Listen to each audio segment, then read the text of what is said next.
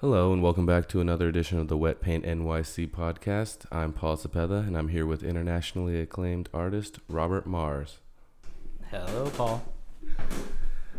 Hey, welcome to the studio. How are you doing these days? I'm doing all right. Hanging in there. Cool, man. So, you just came from an artist studio, right? I did. Mary Youngkin, who is in, I guess, Bushwick. Yeah, so she's a fellow Brooklyn artist, and she's part of the Artist in Fellowship program that we've been working on together, which we're super excited about because we have the Superfine Art Fair coming up soon, and then actually we're about to announce another follow-up show, a group show that we'll be doing in the East Village in June. So Yeah, that'll she be was super talking cool about too. that. Awesome. So how did the work look at the studio? Beautiful. Beautiful. Awesome. Does she have a big studio? I assume it's bigger than the one that we're in right now. It's a little bit bigger, yeah. And she shares it with two other people Oh, okay. who, like their work, she sort of cleared out their work and put her work up. So it was really nice to get kind of an overview of her work. Nice. And see kind of where she's going. She's thinking about texture. She's thinking about surface. She's thinking about different color, like introducing like fluorescence. So it was really cool to see that because I think she said like as artists, like we get bored, right? We do things as repetition. And then at some point we go, blue isn't working. Let's go with green. Let's go with bright yellow. Yeah. And we see where that leads us, and it doesn't always work out, but a lot of times it leads us to something else. So I think that's part of it. It's Absolutely. the process of discovery.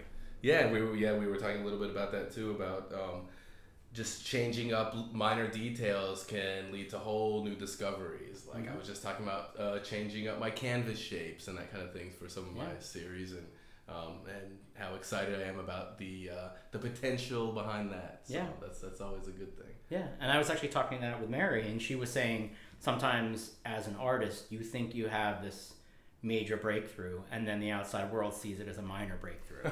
Of course, yeah. And I said to her, well, that's fine, because it doesn't matter what they see, it matters what you think. That's a good point. Because as an artist, when you make work, it's about fulfilling your insides. That's right, and I feel that as you're fulfilling that, I mean that's the growing process, and yeah, like you said, doesn't really matter what the outside world thinks, and especially the funny thing is it's really only a sliver of the outside world that you're hearing from, and sometimes that's not always the most complimentary sliver, or like sometimes the people closest to us, or the folks that we've known for the longest.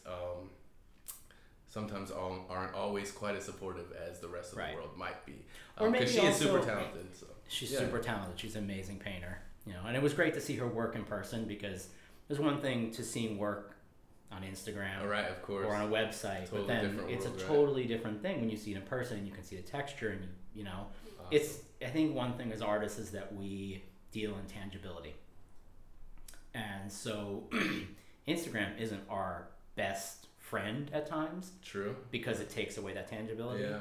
So then you have to, I say, like, I use Instagram as a portal to have an experience.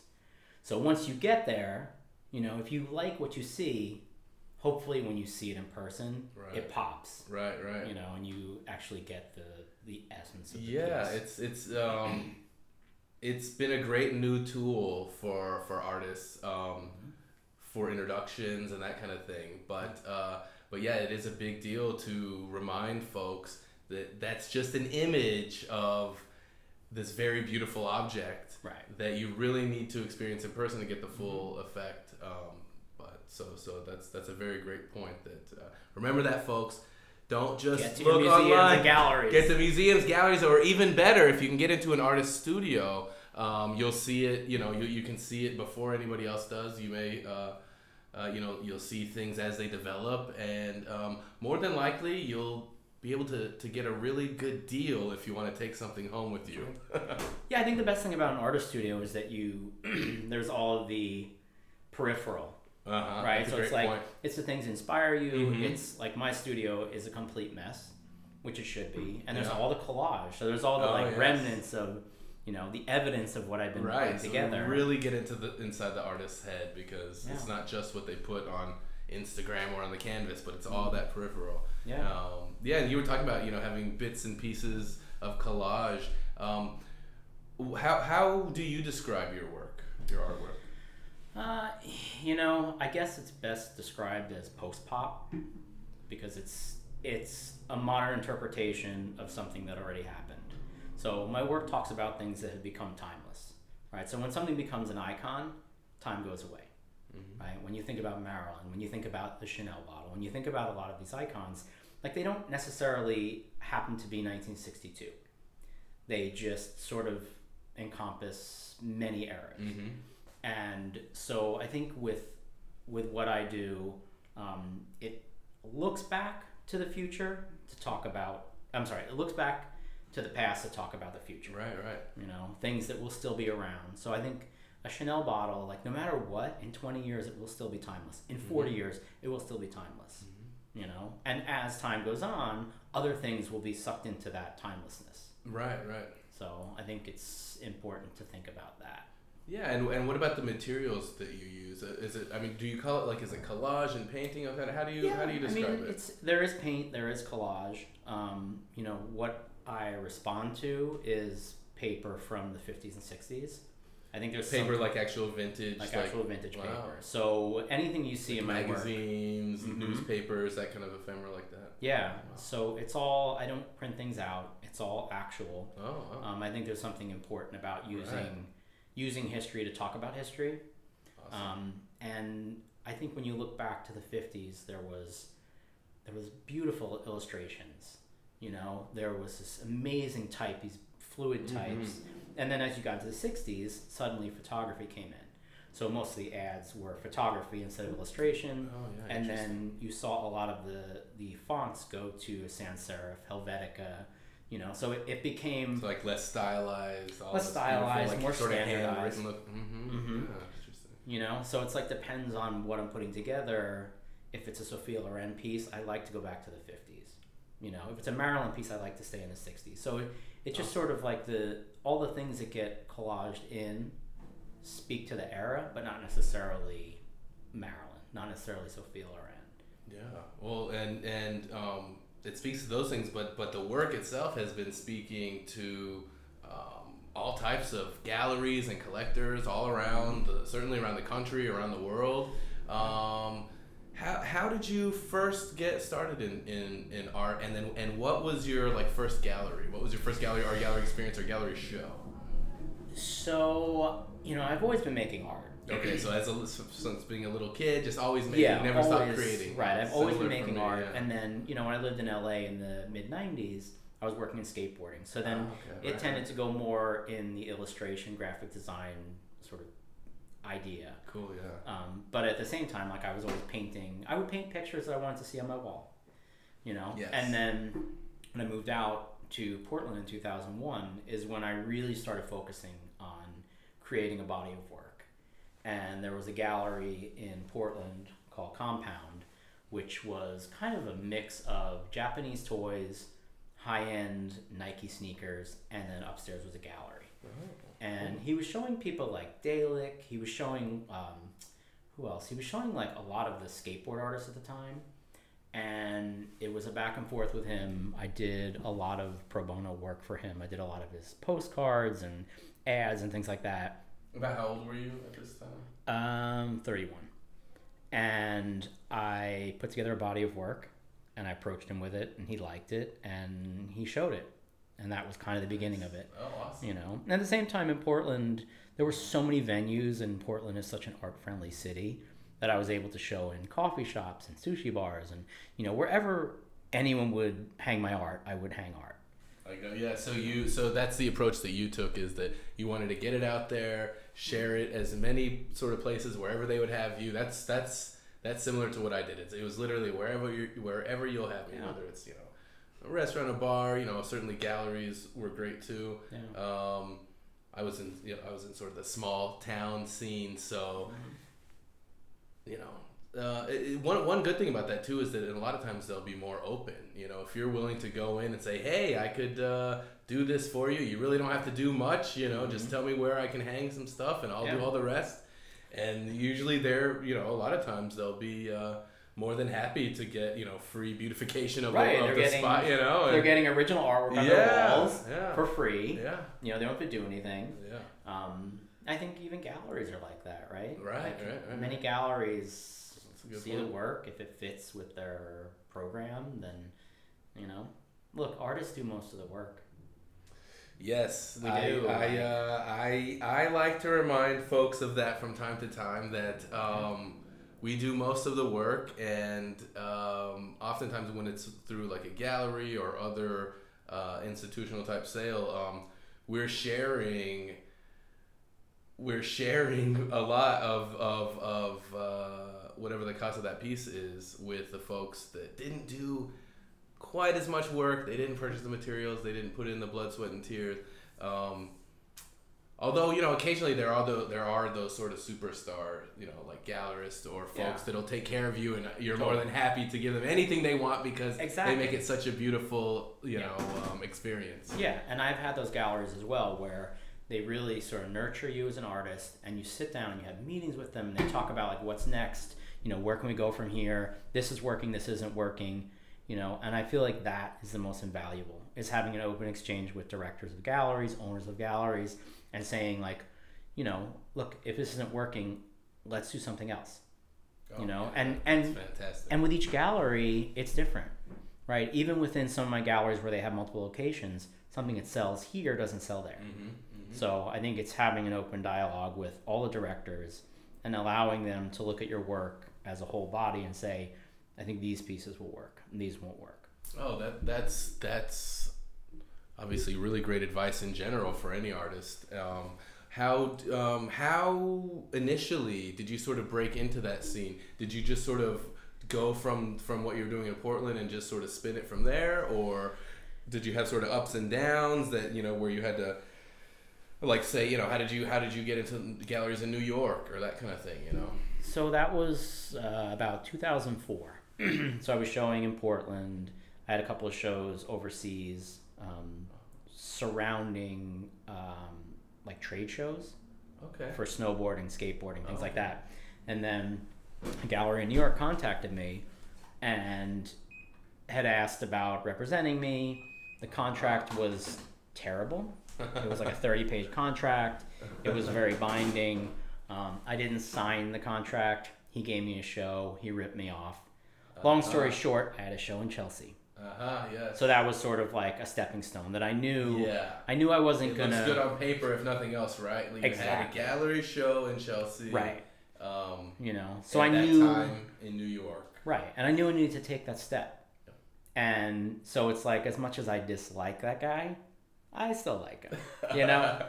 You're at least thankful for what that opportunity allowed you to. Right. But then again, that's also, I think that says something to your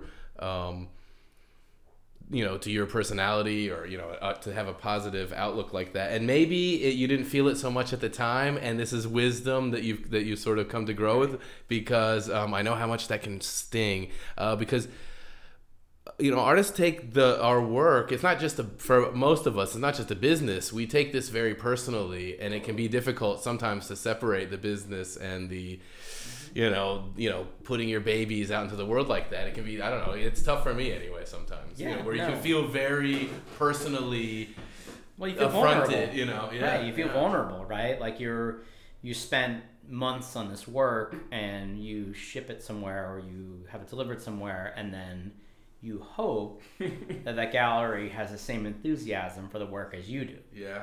And I was actually talking to Mary about this, not just with my galleries, but with other galleries. Like, I've gone in and you can tell the difference between someone who says, there's art on the walls, and you're like, okay, great.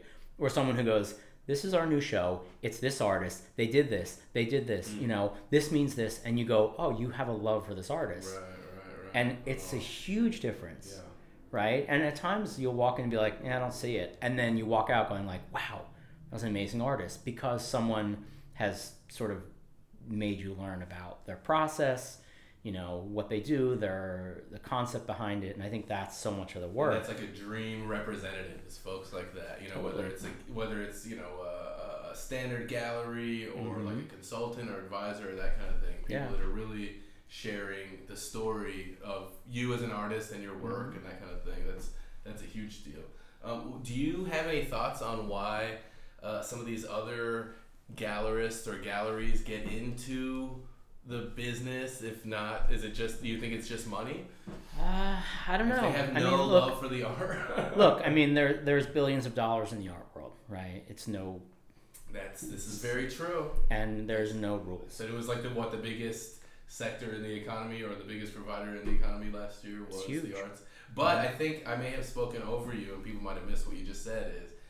Is a major point is that there are no rules. It's the last unregulated market. Exactly. And for folks who don't know what I'm talking about, Google that, and you'll get all kinds of wonderful stories. Well, there's galleries multi-million-dollar deals. Right, galleries who They're represent the buyer and the seller. Which, you look in real estate, you can't represent the buyer and seller. In art, you can.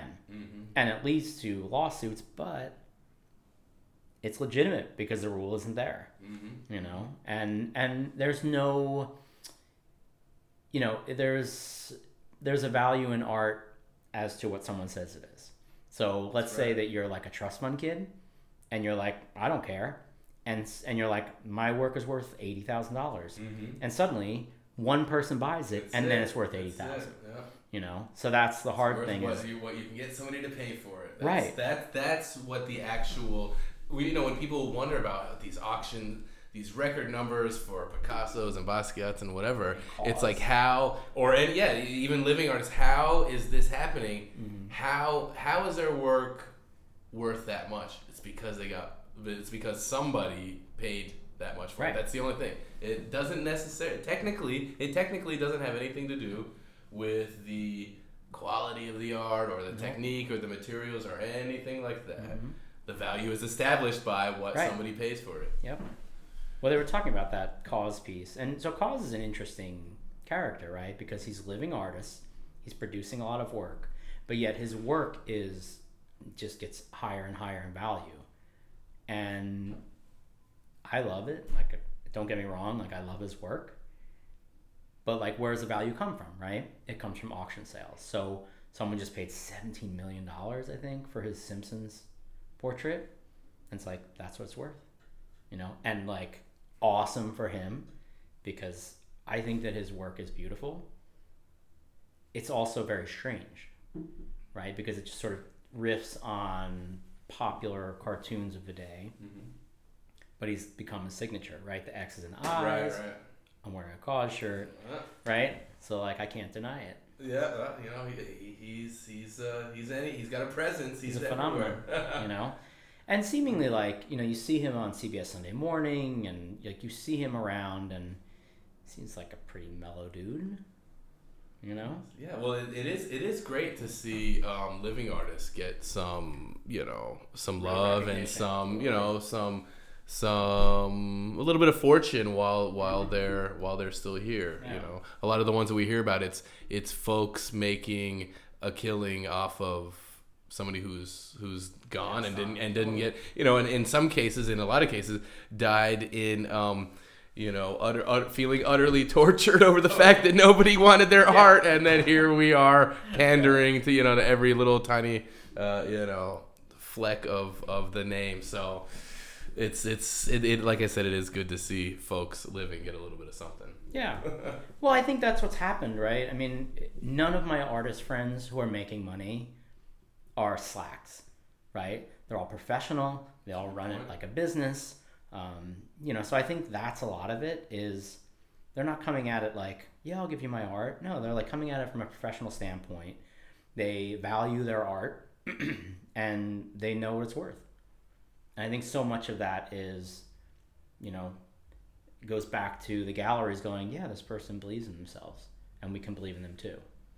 Nice, interesting. Yeah, I think that's a great point, and I think that that's part of what, at least I was hoping that you and some of the other advisors in the Artisan Fellowship program would share, just that sort of, it seems like basic knowledge to us, sort of old heads in the game, you know, selling art for all this time, but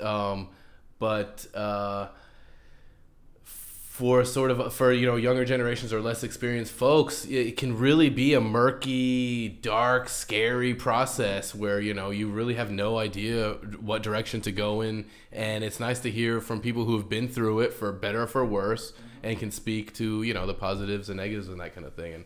And we've been super thankful to you and all the advisors for just adding that basic knowledge. It doesn't have to be a huge academic thing, but just a sounding board for ideas, and going and doing studio visits, and just giving the support, like, hey, you know what, you're on a good track. I know you're in your head thinking like, oh, this whatever, but people are gonna love this when you get in front of the right audience. And sometimes you, as an artist, and and just people in general, sometimes you just need a little bit of positive affirmation.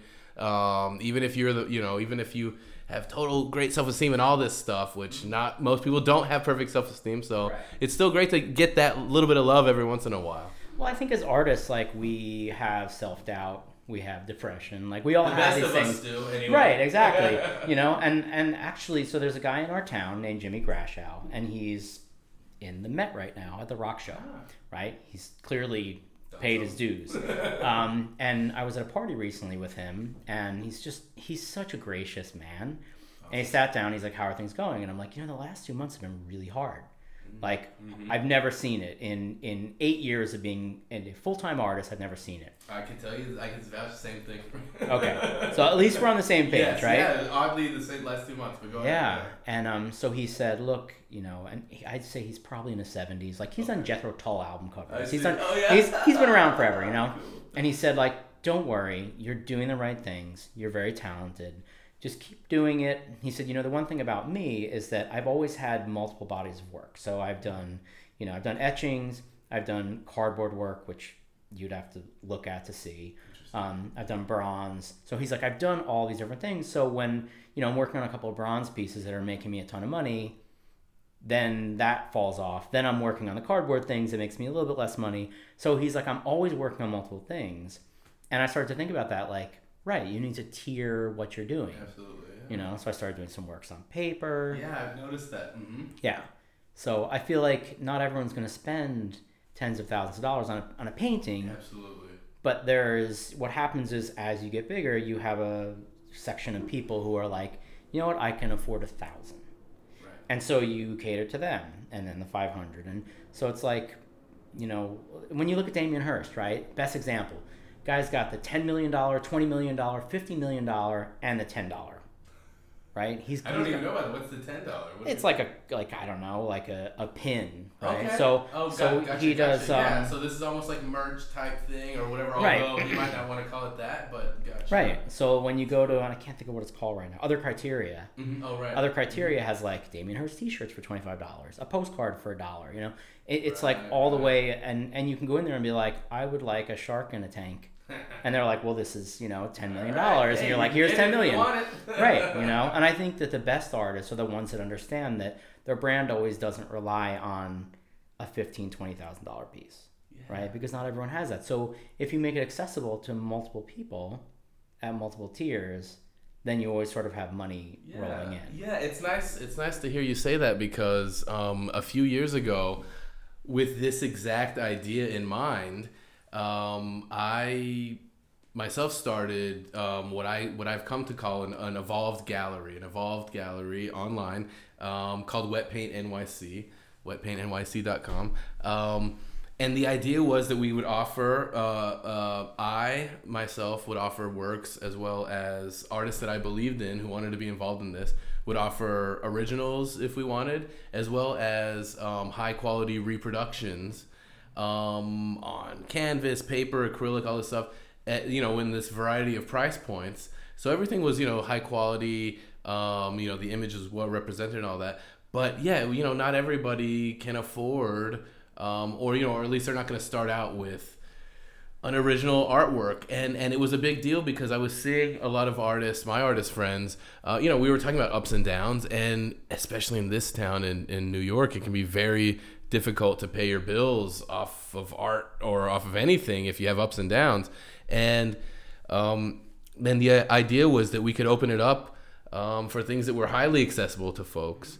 and so it's just great to hear that other folks have at least similar concepts and ideas, because it's great to be able to share your work and allow somebody to have it on their wall who just really appreciates the image and wants to support you to some degree, but just doesn't, for whatever reason, at this point in time, have the kind of money to spend. Oh, and what I was getting at is that I was seeing a lot of my artist friends, when they were trying to survive these ups and downs, lowering the price of their original work. And that's one of the worst things you can do, because it can take so long, as you were discussing earlier, to develop your price points, your clientele who believe in you to support you at that level at a certain price point, and then for you to go back and sell for less is sort of a slap in the face to those collectors, and it's not doing you any service. No, I agree. People get really upset. They get really upset because they feel like you're devaluing your own art. Yeah. Right. So if you say like, no, these pieces are this much, and then you do some works on paper, you do some prints, and you just have it set at different levels. And I feel like with me, the prints are aspirational for people who are like, you know what, I really want to own art, but I just don't have tens of thousands of dollars. Right. So like $200, I can totally do, right? Or $350, I can do something that's slightly embellished. Yeah. So I feel like people get really excited about that's that. a good deal too, yeah. Yeah. And, I work with House of Rue up in Massachusetts, and the quality, like I was always against doing prints editions. I hear you, me too. And then they contacted me, and I was like, I don't know. And then they contacted me again, and I was like, well, send me a sample. And they sent me a sample, and I was like, sold. Nice. Like, these are really good. Like, once again, getting back to having to tangible. see it in person. Yeah, exactly. Literally. And they don't skimp. Like, there's like a nice embossing on it. The paper's really nice. The printing's really nice. Comes with a letter of authenticity. Like, it's a package. Nice. It's not just like, here's your print. Right. It's like you open it up and you're like, oh, I'm really impressed. It's an experience for the collector. Right. And so I found that like that part of my market is good too. Awesome. Yeah, because like you currently have gallery shows up. Like, how many gallery shows do you currently have running right now? I have roughly. So I have a show in Dallas right now at Laura Rathy, and like that's like a legitimate like large show. Like they probably have 12 pieces. Dallas is a great market. I've lived in New Mexico and all over Texas, and Dallas is a heck of a market. Yeah, and Laura Rathy, like that gallery as a whole, all of the artists there are like top of the top. Like the way they put their art together. Like I go there every time, and I'm blown away by just the quality of the work, the thoughtfulness of the work. In December, I went to their holiday party and got to meet a bunch of the artists I hadn't met. Very cool. So it was really nice to have a face to the art. Yeah. And, Dallas, Houston are like good markets. I have some work in Chelsea as well, at Amsterdam Whitney, which is a group show. Awesome. It's put on by Denise Cummings. She was the curator. And I have some things coming up, a show in Greenwich. Sweet. Awesome. Because your studio is actually in Connecticut, right? It is. Reading, Connecticut, in the woods. In the woods. Yeah. Well, you mentioned Greenwich, and actually, I don't mention it too often, but that when I first moved to New York, I was essentially squatting in a lovely old lady's house, an old house out in back before they started building like the mansions and stuff in Greenwich. This was the house from back before those times, and I would literally, before I knew anybody in New York, would find shows on like Craigslist or otherwise online and just train in with the art under my hands, not knowing where any of the neighborhoods were or what anything was, and just wandering around. Oh, so this is the Lower East Side, huh? That kind of thing. That's so funny because actually we have a common friend, Borbet. That's right. And I had a show on the Upper East at Hubert Gallery back in 2007, and Jason Borbet shows up, and there he is, and we're talking, and then that was like the beginning, right? That's right. We just became friends at that point. So that was shortly after my Greenwich time. My next move was to the Upper East Side, and Jason was up there too. Also known as Borbet, was up there too. And for a while, we would go around gallery stomping, and I met you as well at another one of your art shows. We went together, and we popped in at some point, or just a real quick at DTR. I believe so. Yeah. Real quick, down on West Broadway. in and out, Yep. and then that was our initial meeting. And then I saw you at your show, which was down in Soho as well. See, a couple months later. That's that New York art scene for you. Mm-hmm. As big as it is, it's very small. Yeah, know? yes, yeah. Which is it's an awesome thing, because as somebody who didn't grow up in this area and never even had been to New York until shortly before I moved here, there's a huge mythology behind it, and it was hilarious. Actually, my first couple of shows, I thought that I needed like fire jugglers and like all kinds of crazy, all kinds of crazy sort of freak show action. Women. Well, hey, that's always a plus. I think that still sticks as a plus. But I thought that just to do a New York show because of these things that I'd seen, from back, thinking like Warhol days and then and post-war, that kind of stuff. Yeah. You got to have the freakiness to it, but things, at least in the circles that I'm running in currently, seem to be a little bit more tame, until at least until the lights go down. Yeah. Actually, you know what? When I moved back to New York in 2005, was a really good time because within the course of like a month or two, I saw the Basquiat show at the Brooklyn Museum and the Twist show at what's his name, Deitch Gallery. And that show, like you're talking about, you walk in and they had transformed the front of the gallery, so you walk into a small door, but it was actually a box truck turned upside down, and you walk in and there was this huge mound of trucks and cars up to the ceiling. I mean, it was like, wow, this is the show of shows. Yeah. He had, Twist had his sort of, I don't know, salon style hung paintings and photographs, and everything was framed. But I mean, this show was just beyond. Wow. And then I went to the Brooklyn Museum and saw Basquiat, and it was so comprehensive. And just seeing, I actually stopped painting for about 2 months because I didn't know what else, like, what can you do after these two shows? These two shows were so good, and they were so overwhelming. So good that they caused you to pause. Right, they were overwhelming in a good fantastic. way. Yeah. And I really needed time to like step out and go, what would I want to do? Yeah. My very first trip to New York was what I think everybody was calling it, but I certainly called it the Summer of Picasso, where every museum had a huge Picasso show. Every gallery had all their Picassos in the windows. So for me, as somebody who a self-taught artist who was looking in books by the masters that I admired and learned from them, Picasso, Matisse, Modigliani, all these folks, I was like, holy shit, I'm in heaven. Yeah. This is the New York, the Big Apple, the city of myth, all of this, the artist mecca, and it's wrapped in Picasso. Why am I not living here? And that was actually the question I asked, and I was here just a few short months later and haven't left since. But it's fantastic to sort of get that inspiration, and we're just so lucky to have it at our fingertips right here. Just a quick train ride away. Yeah, I mean, you think about smaller cities and the museums and the acquisitions they have, and you think about the Met and the MoMA and the Guggenheim and the Whitney, and like, these are the best museums in the world for modern art, and you think about that and you're like, wow, like the endowments and for Republican, these, the endowments for these museums is huge. Yeah. Think about endowments and money, because you were talking about like that Twist show and being able to have cars and trucks, stacked to the ceiling. That's sort of that's not your, artist who's painting on the easel, that kind of thing. I feel like there's a lot more money that has to go into even just putting on something like that. So we're talking, grants, or unless the artist wants to come out of their pocket somehow, they've come up with this kind of money. It's a very interesting thing how. Yeah, I mean, I don't know how Twist does it. Obviously, he's a very famous artist at a young age. I think he's probably in his early 40s, and I think some of that was probably there were pieces that were for sale.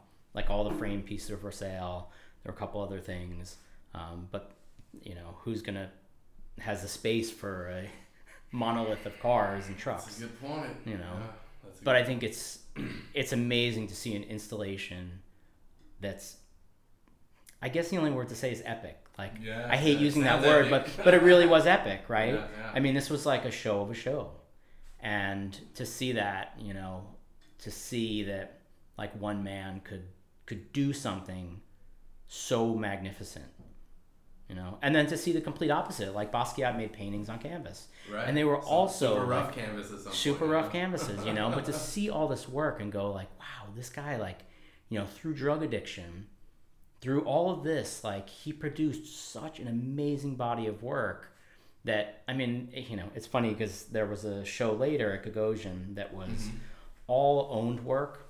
So they had borrowed it from people who owned his work. And I saw some guys in there and they clearly weren't artists. And the guy's like, this shit's like my kid could do this. And I was like, you don't get it. Like, you don't get it. You don't understand. Get out of here. Yeah. And to hear that is like, it's like, what are you doing? Like, what are you doing here? Why are you here tonight? What are you doing? Right. And I feel like so much of that as an artist, like, you look for your visual language, right? And Basquiat had that. Like, his visual language is copied on the daily. Oh yeah. The crown, right? The crown is everywhere.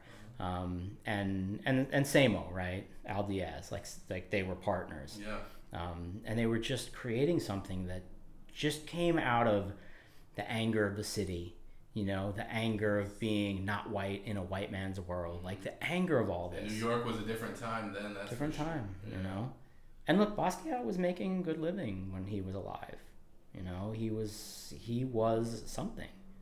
So to see that and go, yeah, it can be done. It can be done. Right. Wow. Yeah, that is amazing. And we talking as a little bit of a segue, talking about child artwork, childlike artwork, that kind of thing. You have a child yourself, correct? Two children. So I'm curious, how, if at all, has that affected or changed your studio practice, having children? It's completely changed it. So when our first was born in 2010, was right before I quit a day job. So in 2011, I quit my day job, had my studio on 39th Street in the city. We were living in Astoria, and I would go every day. Like, we had a nanny because my wife was still working. So she would go to work, I would go to work. I would work like religiously 9 to 6, come home, have time with the kids. But moving to Connecticut, it's completely changed because we had our second child. My wife's still working. She's doing several things. She's doing costume design for theaters, and she's teaching as an adjunct. So my role has sort of changed to almost like a stay-at-home dad. So every minute that I can get is like golden. Every minute in the studio? Yeah, like I can get in the studio. It's like I'll drop off the kids. It'll be 8:30. I'll get home. Okay, so they're like in school or some sort of... They're all in school, yeah. Okay, great. Yeah. So that's the time that you have. Right. Outside of that... Yeah. No time, No right? time. Okay. Right. Yeah, that's what it is, that's right? Fair, yeah. So it's like you just grind. You get in the studio. You don't think. You work. I know what I need to do. I have lists, and I just do it. You're a list man, too. Yeah. You got to be a list man, right? Okay, you got good. I got list on lists. Yeah. And it's so nice, right? Like, and I think with lists, like, you become obsessive and you're like, it's nice to check them off. Right. I can do like 4 small things instead of one big thing. Yes, and I feel like I've gotten so much more done. You can see it on your list. It's gone. Well, because we're visual, right? We're artists, we're visual people. That's a good point, right? So like in our mind, if we did 4 things like brush your teeth, eat a Pop-Tart, like you're like, yes, I did it, Whereas like if you're like, I need to complete a painting that I have 4 hours on, you're like, I'll do the small things, then I'll do the big thing. Nice. Yeah. So, but it's nice. It's nice to be able to spend time with my kids, And there's times where I'm like, I don't want to spend time with you, but for the most part, I love them and I love spending time with them. But yeah, it's totally changed. And I mean, for me, this sounds like kind of a dream setup to have. You don't have to commute to the studio. You have your children there, but they leave for a little bit of time so that you have work time yourself. You've got your like yard and some trees and that kind of thing. But then when you want to, coming out to the Wet Paint NYC studio, it's just a couple of train rides away. Yeah. No, I think that's the one thing. Like we looked at a 50-mile radius, and where we live is like right at the edge of that. You know, so it's accessible to get into the city. You know, we never wanted, like, I want to raise my kids with diversity, and we have a little bit of it in town, but not so much. So like to get them into the city and see them, you know, see people speaking different languages and see people who different dress. Like, I think that that's so important because it's something that I didn't have as a kid. And then when I got to travel the world and realize like how as big as the world is, it's small because we sort of like 99.999% of people all want the same things. You know, we just don't agree on how to get it. And so, you know, I want my kids... Or we're just speaking in different languages about the same exact thing. Exactly, you know. Yeah. So I feel like in all my time in corporate America, traveling the world and seeing places in Asia and seeing places in Europe and going, you know what, like, we're really all the same. You know, we have different languages, we have different religions, we have different ways of dress, but, you know, we all are, you know, fundamentally, we're very simple. We want peace. You know, we want our children to be safe. We want to be healthy. These things, you know. Right. Yeah, I agree. You know, at least a little bit of travel is so good for anybody. You know, you got to get out of your little circle. You know, it doesn't have to be a huge expensive trip, but anything you can do to sort of get out of your world and be kind of anonymous and go, you know, just experience the beauty that's out there. You know? Yeah, I think, you know, so relating to the world and artists, one thing about being an artist and one thing about being out in the world is it's nice to step out of your comfort zone and go like, this isn't my home, you know, and allow people who live there to sort of guide you. You know, one thing I actually love about Uber is not so much in New York because I know it, but when I go to other places like in Dallas, like, what's your favorite restaurant? Like, give me your favorite restaurant, you know, off the beaten path. And to have someone say like, go to this like barbecue place out in like the western part of town, you know, and you're like, yeah, because you live here. So you know what's good. Right, you know, and I think that that's so important. And as an artist, it's also important to step out of that zone and not have that ego. Right. And like do something without the intention of success. Do something because you know you can fail. Yeah. But it will lead to something else. Yeah. You know, it's not always about everything working out, but it's about doing something. Best at everything every time and all of that. Right. Yeah. You know, it's kind of like, I guess with sculptors, they're always, you know, refining, right? And so with painters, it's like you're refining in a different way. Like you do something, but then you take it back. Yeah, you can always cover it up, that kind of, or, you know. Yeah. You can always cover it up. That's a good point. With sculpture, you can't, you often can't do that. I've spoken before on the podcast about how, especially as painters or sculptors, you know, visual artists, it's very often a solo endeavor. It's a very solo endeavor, where you can be, you know, you have the kids around, so it's a little bit different experience. But I'm sure that at a certain point in your life, there were times when you spent perhaps days at a time in your studio and didn't even see anybody else. And it can be easy to get caught up in your own head and, you know, and sort of trip out about things. And you know, and that's great for when you're producing the work, but then there comes a time of sharing the work and also getting the experience of other people experiencing the work. And I think, you know, that's one of the beautiful things about the world is like getting out there and trying, you know, getting these new experiences. I'm one who will try any food at least once, you know. I've become a little bit notorious for this, you know, people feeding me scorpions and ant eggs and, you know, ghost peppers and stuff that are like super insane. And I always say yes for some reason, but it's because, you know, I say, hey, you know, if somebody else is has eaten this before, or some other culture has eaten this before, there's probably something to it. And I want to experience it at least once. And so that's sort of my thing. Yeah, no, I agree. I think as an artist, like, you want to have experiences, right? Whether good or bad. Yeah. Because I think even the negative experiences in our life lead to positive. So all the years earlier with the initial gallery experience, right? You know, what I'm sure was a very sort of heartbreaking and tumultuous time, getting ripped off by your first gallery and having your art, you know, whatever that experience, you know, whatever that was, having all that taken away from you. I'm sure it was horrendous, but you found, as they say, a silver lining, and have found ways to grow with that. And I think that's an awesome way to live. Yeah. I mean, I think you have to, right? Or else you're just going to harbor it, you know? I think cynical. Yeah. We should be a little cynical, right? Yeah. You know, we're New Yorkers, right? Say, or Connecticut. I don't know. It's not New York. Right. You know, Yeah, I think when you think about there was a point going on there.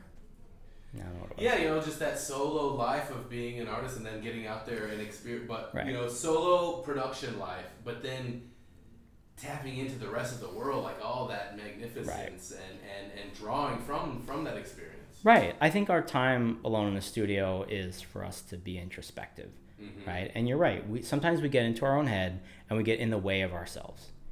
But I think when you have a show and people come out, you can almost tell like if something succeeds because people really gravitate towards it. And if they don't, because no one's going to tell you like, damn, that sucks, right? No one's going to say that. But if they just sort of, you're dead. I know, right? Sorry, Basquiat. I know, exactly.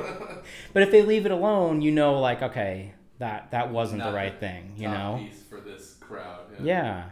So. Yeah, I think, and this can be a little bit difficult, and you know, we're a little bit older, so we may not experience this quite as much. But you know, I think a lot of artists and folks these days, they're sharing their work, not necessarily in person, but online. And they can like live and die, you know, their day can, you know, their sun can rise and fall with the amount of likes and shares and this kind of thing. And I think that that's a very dangerous, you know, place to put yourself as an individual, for a lot of reasons. Because, I mean, for one, let's just talk algorithms and that kind of thing. Like, it's not fair to yourself for you to judge yourself based on these amount of likes. And also, I can tell you for a fact that there are ghost watchers out there watching you artists, who know everything about your work, have seen every single piece that you've done, and probably are in love with at least a few of them, but have never shown any sign of presence. They don't give a like, they don't give a comment, they don't do anything. But then when you do a show in person, you see them, and they're like, oh, hey, I remember on May 4th at 3 p.m. there was this painting that you put up about this, that, and the other. Like, well, okay. Yeah. And that's what I call ghost watchers. No, I think social media has become a gift and a curse, right? Like, I do love Instagram because I think that it allows, for me, I don't really post just finished pictures. Like, I like to post pictures of me in the studio, and people really like to see that because there's some sort of part to people who like to want to see the inside workings of what an artist does. Yeah. So I feel like when I post that, it gets the most feedback, right? Like, I don't really care about likes, but I care about interaction. So if people go like cool with like a thumbs up, it's not a real person. But if someone's like, hey, I really like, you know, you're doing this, you know, there's a lot of quilters that follow me because I do these quilt patterns, right? So for them, it's like, wow, this is someone who's not using fabric to make quilt patterns. So I've got a big following of people in that genre. Interesting. And, you know, they're surprisingly, you know, quilts used to be like for old ladies, but it's not anymore. There's like this whole cool hipster, you know, cross section of people who are doing, right. They're doing like these contemporary, really cool quilts, you know? So I feel like it's sort of like a back and forth between them and me to say like, they look what I'm doing. I look at what they're doing. I look at their colors. I look at their patterns. I look at like, you know, everything about what they're doing and pull it into my work. And I'd hope that they would look at my work and pull it into their work. Well, that would be an awesome sight. To see something like your piece translated into cloth or that kind of that would be fantastic. Yeah. So I feel like, you know, there's the social media world is an open world. Much of it, like Facebook, is really sort of like negative political ranting. So I sort of stay away from that. But Instagram, like you know, your feed becomes what you look at. So for me, it's like classic cars, art, quilts, you know, it's sort of like, it's all based around that. And so to me, it's a positive experience. But you're right. Like there are people who look at your work and never comment. There are a lot of fake followers because it's big business, right? Anything that happens is a business model. Instagram being free is a business model to other people and to them as well, you know? So I think as older, you know, as not that generation, like we just have to realize that it has its limitations. It has its negative side. It has its positive side. You use it for what you want to use it for, and then you know. And then yeah, but I mean, it definitely does have its positive too, because you know, I remember the time that I mean, you know, now I can at least attempt to reach out to just about anybody. You know, you can slide in the DMs, as they say, you know, because if they're on there, you can at least get them a message, whether they see it or not, or respond to it or not. It's at least a possibility. And, you know, similarly with Twitter, you know, you can shout people out. You can put it out there where other folks know that you've, you know, sort of put them on blast. Very, very interesting. It can be, for me, you know, time is a big issue, because all of that time sort of putting together stuff like that, content, all of that is, you know, time that I'm not at the easel. I've been working on trying to integrate it, you know, make it a little bit more of a seamless thing where it's not so, you know, where it's just like, okay, here's a quick snap, throw it out there, get it, you know, do that kind of thing. Because it can become tedious and make me not want to do it, and make me almost, you know, feel jaded about it, and it's just like, you know what, I'd rather be painting. Right, exactly. I mean, I feel like if you set it up, like what I do is I set it up where I have my phone, you know, like set up in a spot that's a nice angle. And as I'm working through pieces, I'll take a picture and I'll keep it in the same spot.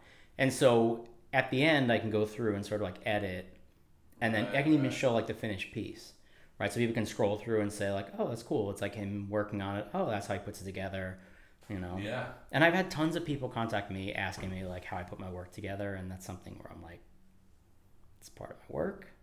You know, like magicians don't give away their secrets. Yeah. Well, right? I mean, it's interesting because, you know, when you say either live paint or show some of your process, that kind of thing, I don't know how much live painting you do, but it would, you know, there are so many layers to your work. That'd be a little different, but yeah, it's like we'll share up to a certain point, and then it's like, you know, there are a couple of ingredients in the sauce that maybe we don't give away right away, you know, just because you gotta earn it. Exactly. You gotta earn it. Right, and that's what I would say to people. Like, you know, when people are like, "Oh, what's your process?" I'm like, "Well, it's, you know, it's a very basic process, but it takes a lot of time to perfect. Good luck." Yeah. You know, because why would I give it away? Like, I've spent 20 years of my life making this. You know, I'm not just going to give it away to you. Yeah. Because look, there's enough people copying me at this point. Yeah. You know, have to give them all the secrets. Yeah. You know, and half of them aren't even it's poor imitations. I've seen many of them. But that's so. What it is. And but I think that gets back to the very fact that these people that are copying you, they haven't developed themselves as an artist. So you're not seeing any heart and soul. You're not seeing any blood, sweat, and tears. You're just seeing a fabrication. Right. I think with an artist, it's like, you know, what you're making is a result of like everything you love, everything you think about, you know, and to just sort of copy it and say like, you know, I like pop icons, like that's not cool. Well, you know? If you like them enough to explore and try exactly. and do some experiments. Exactly. Like, you know, come up with your own signature style. You know, and that's the one thing. Like, I mean, that's a very difficult thing to do, but I think that's why when people actually put in the time and the effort to actually do that's when it really hits home with folks, you know, because it resonates, because it's like, oh, hey, this is something different. This is something unique to this person because of what they've, you know, it's just like these paintings in here, like how long did this painting take me? Well, 37 years, because it's the culmination up to this point of everything that I've done, learned, screwed up, you know, everything up to this point. And I think that's one thing with artists is that people seem to base value on how long something takes, right? When you look at someone like Picasso, who could spend 30 seconds making a drawing and it blows your mind. And I think that that's a unfair assumption, because like you said, it took me 37 years to learn this, to make this. Like, you don't just do this overnight. Like, you have to perfect your skill and your practice. And so it's always unfair for someone to ask like how long something takes. I'm like, a year and a half of blood, sweat, and tears. Because it's at least that much, no matter how long it physically took, because you wouldn't be able to do it. Right. If you hadn't done everything else up to that point. So it's Exactly. all building, I do a lot of layers on my paintings, but it's also, conceptually there are layers, physically there are layers, and then in the evolution as artists there are layers to that, and each day I've learned a little more. I've developed a different muscle from painting at this angle or whatever, and that's why the newest work is a culmination of all of that. Right. It's all your skill. When you look at someone who does a double backflip on a bicycle, you don't go like, how long did that take you? Right? No one ever says like, how long did that take you? Right? Right. But literally, you think about it like that took that person 100,000 tries to get to that point. Yeah, right. Probably a cracked skull or two. Right. Broken bones. So I think it's unfair to ask an artist how long it took. Yeah. They should understand. I think that's a great analogy. They should understand that like all of the practice went into you making your masterpiece, which is that or that or that at that time. You know? Yeah, and that's so getting back to, once again, like circling back to like values, what people pay for it. And then when you have folks that are like, all right, well, how many minutes did that take you? What grade of gold is that gold leaf? What carat of gold is that gold leaf that you have in there? I'm tallying this up, and I will pay you $400 for this thing. Like, you're like, get out of here. It's like, okay, yeah, you're in the wrong spot. You're talking to the wrong folks. Because it's right. It's an unfair assessment of value in that way. Yeah. I mean, look, how long did it take Basquiat to do some of his pieces, right? Or Keith Haring, right? A perfect example. Like the guy was so well read, and his theories were so in practice that the guy could literally paint himself from one corner to the other corner, and you would look at it and go, "Wow, perfect!" Yeah. Like, compositionally, it's amazing because he had studied and he had come up with all these concepts and practice. Yeah. And you see him drawing in the subways, and you're like, God, that guy, like, he's just so confident in his strokes. And same with Picasso, so confident, right? And that's the thing, as an artist, like, from developing, right? That. When you think about graffiti writers, right? It's 100 a day or whatever it is. Like they do their tag 100 times a day, so that they can do it. They can do it under a seat, not looking at it. They can do it in the dark, not looking at it. Because it's muscle memory. Right. And I think so much of art also relates to that, like understanding what it is, to do this. Yeah. And, the rest of the world doesn't understand. Like people go to a job and sit at a desk and do data entry. Like it's two things that will never overlap. Yes. They're completely on different ends of the spectrum. Yeah, absolutely. So it can be difficult sometimes to sort of explain to folks who haven't either experienced that side of things for themselves of like creating something and sort of that experience of like taking nothing and turning it into something and having that experience, or and people who really they're sort of caught up in this other side of life that we as artists have sort of in a lot of ways have turned our backs on in some ways. Like we're not going to go to this one place each day doing the same thing over and over again. Even if that means that we have some stability in our lives and like a guaranteed paycheck and maybe a second house at an earlier age or that kind of thing. We're willing to make that sacrifice in order to open up the possibilities for other things. And as we were talking about earlier, it leads to ups and downs, but those are the times that we grow and learn. Yeah, totally. I think as artists we are risk takers.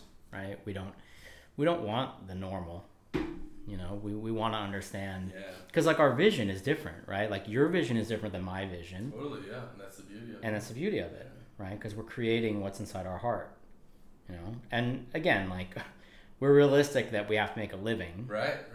But at what point, right? Like we're not selling our soul to be something we don't want to be. Yeah, I mean, I'm sure both of us, I mean, I can speak from experience, but I'm sure you've had opportunities as well that somebody's like, well, if you just did this, I could pay you this. It's like, yeah, but that's not what I do. Right. So, and that's part of what, that's one of those things that I was experiencing that oftentimes. And I was like, but you know what? But I know this other artist who would be perfect at this. Right. And That's sort of how, that's certainly how Wet Paint NYC got started, but then also that was sort of the genesis of the Artisan Fellowship Program and how I got involved with Compass Needle and those folks, so that we were able to create this thing. It's like, hey, you know what? There's a lot of opportunities out there. We may not each individually be perfect for each one of them, but if we can share the love with somebody else, then, who knows, maybe the perfect opportunity for us will come via folks that they know, and, you just share that love, and then everybody's better off, and the clients are happy, and, where's the downside there? Right. No, I think it's a network, right? I mean, exactly, yeah. Look, we met years ago, right? Mm-hmm. We always kept in touch, and then something comes up, and here we are. Yeah, here we are. I think that's the beauty of art. Yeah. And we were talking about it, explaining to people art, right? And I don't think you can explain art to people. I had a guy, he wanted to brag. Obviously, he's very wealthy. All right. And he's like, I sold all these works on canvas. And I'm like, that doesn't mean anything to me. Like, works on canvas doesn't mean anything because there's many works on canvas. Uh-huh. And he's like, why should I buy your art? And I was like, well, if you connect to it, right? Like you shouldn't have to ask me. Yeah, you should look at it and feel it. Like it doesn't matter the money that it costs. Yeah. Like if you see something that's beautiful and you have to have it and it makes your life better. There you go. I like that. Like look, I would love to own Twist's work. I'm priced out, so I can see it online or go to galleries, and that's it, But for my other friends and artists that have a lower price point and I can afford it, I will buy it, And I think that's... It speaks to you and you enjoy it. Yeah, right. That's... I will ask them for a 50% discount. Right. Hey, we're working outside the galleries. I know, right? You don't have to share. Can you give me a 70% discount? Because you know what? Let me tell you, it'll look good on your resume. Oh, jeez. Yeah, well... That's something we deal with. We've all heard that. We've all heard that. We've all heard that one, yeah. Look good on your resume. You know what'll look good on my resume? More money. You paid me. Yeah, exactly, yes. Yes, the fact that I can create a bunch of new work without having to worry about the next sale. Exactly. That will look good on my resume Exactly. forever. Yeah, absolutely. Yeah, I think that there is a beauty in having gone through a lot of these hard knocks and just and not being so concerned about every little potential lost sale. I don't know about you, but I say no a lot more than I used to. I still say yes far too often, but I do say no a lot more than I used to because, speaking of the resumes, like we both have pretty decent, the resume is long enough. At a certain point, it's about, living life and sharing what we've learned and what we know and including, what we know how to create. At a certain point, it's just about sharing that more, getting out there, being smart about it so that we can continue to do that. And that's where the business side comes in because that's the thing. If you like what you see from an artist, the best way to keep them, to keep that in the world is to support them one way or the other, whether it's financially or even just like, getting back to things that are free. Share their work on Instagram, making sure that it links back to, to their website. Tell your friends in person that, hey, you got a new house or you need a gift. I got the perfect idea. Let me introduce you to this artist or let me show you this artist's work online. These are the ways to keep art alive, literally. Totally agree.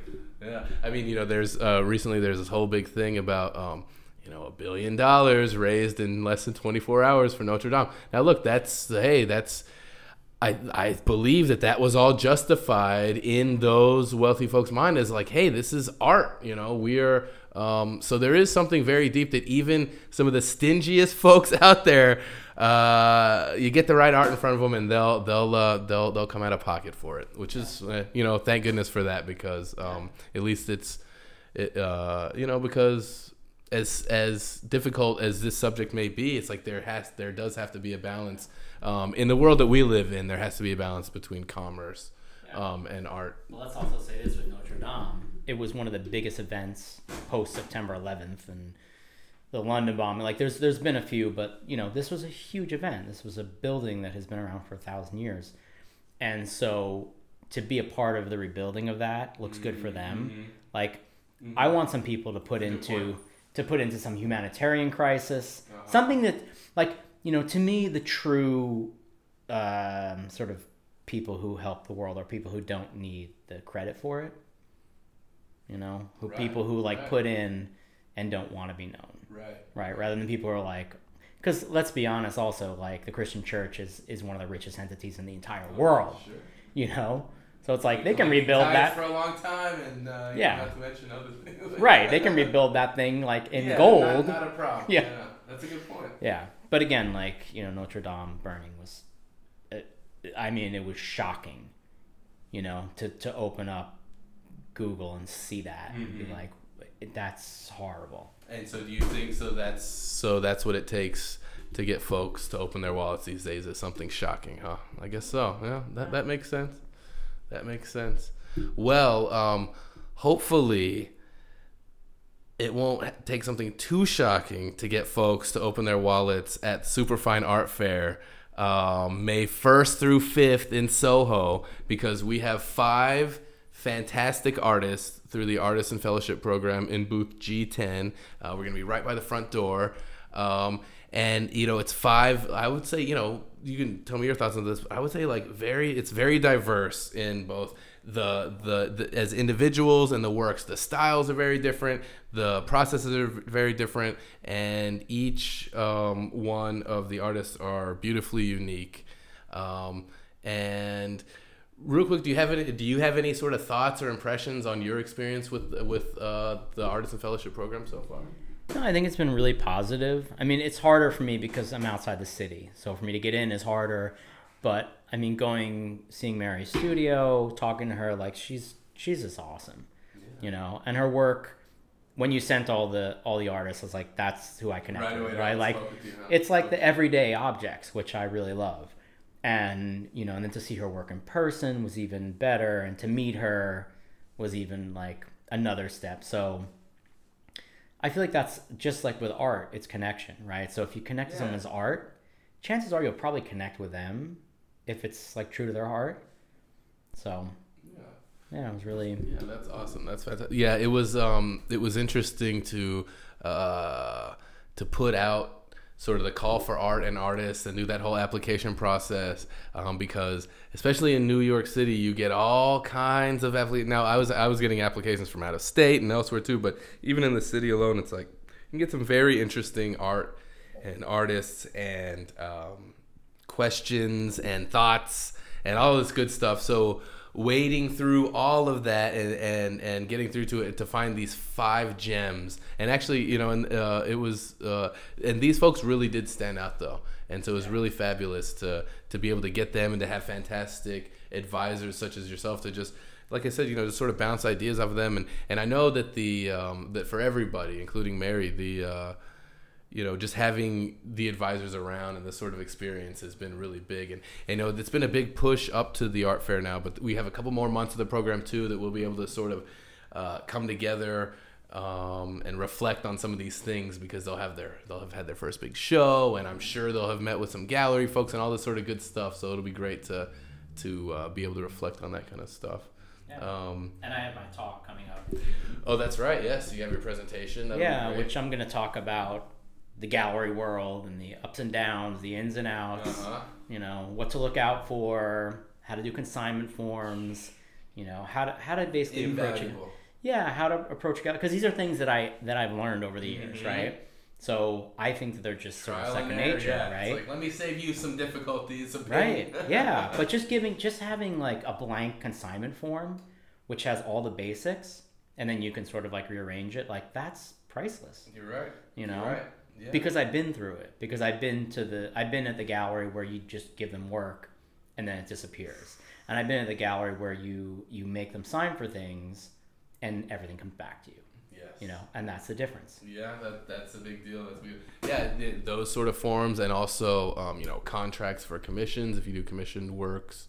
That's a big deal for a lot of reasons. You know, just spelling things out so that there's no questions, and nobody can come back at you and say that you didn't fulfill this, that, or the other, or you know, it is great, you know, as artists, a lot of times, where we may consider ourselves, at least some of us, and then oftentimes other people consider us as sort of just like crazy and disheveled and, not so much with the paperwork.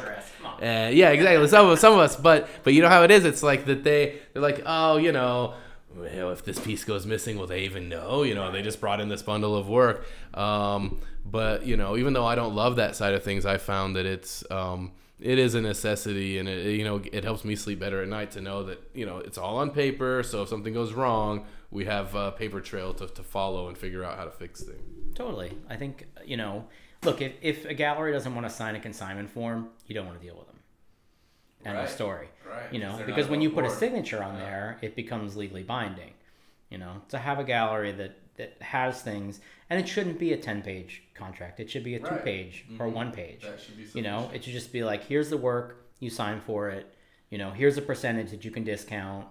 You have to insure it. I have to insure it. This, that. It's all the things that are just basic. And when you have that, that's how things work best. Mm-hmm. If you have all these weird clauses, like that's, there's sketchiness. You gotta wonder when there's all these clauses. Right. Yeah, because really, for the most part, it should be, a 1-pager should do it because it should be very basic because who are we trying to trick here? Who are we trying to fool? What are all these loopholes that we're creating here? Yeah, that's a great point. Well, so you have a show coming up in Greenwich. Are you working on a new body of work for that or a specific series? Or? I am. So in dealing with a gallery, they're very specific about what they want. They don't want logos on anything. Oh, okay. So it's become more about the image and the pattern and the colors. So that show opens May 9th at Gilles Clement, who's on East Putnam Avenue. So you're creating new work for this? And is that something that you had a piece that was similar to what they wanted, or they gave you this concept and you're creating, and you're completely creating works for this? So I'm creating all new works for the show. We've been talking about it for a while. It was supposed to be in January, then they pushed it off, which I'm kind of happy. January is not the best time for a show. Too. Yeah. And so it gave me a little more time to reflect on the work and really sort of hone it in. And so the pieces will be delivered next week. And they'll hang the show, and there's a couple of events surrounding it. There's an opening on the 9th. There's another event, which is kind of like a fashion event. So there's a fashionista in town. Cool. Oh, nice. She will sort of lead the show. Yeah, that's going to be fun to sort of blend. I like blending fashion, music, and the visual art when possible. That's a fun... a little bit of booze, and you got everything. Exactly. You got everything you need. And so this designer, Gilles, he's got a vision. Like if he thinks something's terrible, he doesn't want it. Nice. He's very upfront about it. So I know that the work is good for his show. Cool. And we'll see what happens. He's got a 5-year wait list to deal with people. Well, see, there you go. Yeah. So at this point, are you approaching galleries anymore, or is it just that they're essentially coming to you, or is it a mix? It's a mix. Okay, so you're still doing some outreach as well? Yeah, there was a gallery that I wanted, London and LA. Nothing. Radio silence. But you reached out. You gave them their opportunity. Right. If they want to miss out, it's on them. Yeah. So, look, I like their program. I also, with international galleries, like to have a U.S. presence. This way, it's just it's just easier. Mm-hmm. There's accountability. Yeah. But look, many galleries approach me. Some of them I take, some of them I don't. How are you seeing the approach these days? Is it email? Is it in person, or are you getting hit up in your DMs? Always email. Okay. Yeah, it's always email. Yeah. It's just easy because my email's out there, right? So people can. Yeah, we put our. There's no anonymity for us because we've put our. At least I put my phone number, my email address, social security number on all my websites for the last 15 years. So it's out there. Yeah. If you want to find me, you know how to do it. Exactly. Here's my social security number. It has very little value, so don't bother with that one. But if you want more information, you could always check out webpaintnyc.com or paulsapella.com. Exactly. Get anything you need from there. Exactly. Well, It's been great talking with you, Robert. It's been great having you in the studio. Is there anything any other points you want to make before we wrap this thing up? I don't want to tie you up too much longer. I think we sort of covered a lot of ground. Yeah, it was a great chat, right? It was a great chat. Yeah. I think it's nice to just sit here and sort of like converse back and forth. Yeah, this is something, I do this from my actual painting studio. So it's nice, usually nobody's allowed in here. So it's nice every once in a while to have somebody in and just have a nice conversation and, sort of commiserate about some of these things that, that we've gone through. It's like this path that we've chosen at times can be so fantastically rewarding, and we feel like superstars at our shows, and like when people recognize us on the street and this kind of thing, and then there are those like dark moments of the soul where we're like doubting everything and wondering what the hell have we done, like why did I make that choice or this, that, or the other. So it's just so cool to be able to share that with somebody in person here in the studio. Well, I think the only way to grow is to doubt yourself, right? Once you become too cocky, like you're not going to learn. Right. So you're it's not like gonna do anything different. You're gonna keep recycling the same old thing. Exactly. Awesome. And there's great light in the studio. Yes, I do love that. Out here in Brooklyn, I'm one of the taller buildings, so I actually get to see sunsets and all that kind of good stuff. So I'm a happy camper. Well, Robert, thanks again. I hope people will look you up. Where's the best place to find your work? Instagram, Robert_Mars_art. Awesome. And then, at, of course, any of the finest galleries in the world, if you want to make a purchase, you can find his work there, or reach out to him in person. You never know. Well, once again, thanks so much. I hope everybody will come and check us out and see the work that we've been doing with the artists through the Artisan Fellowship Program. We have a show in Soho, May 1st through 5th at Superfine Art Fair, as well as a show that we will be announcing dates and times for at the Living Gallery Outpost. It'll probably be mid to late June. But check us out, wetpaintnyc.com. Thanks again. Catch you next time.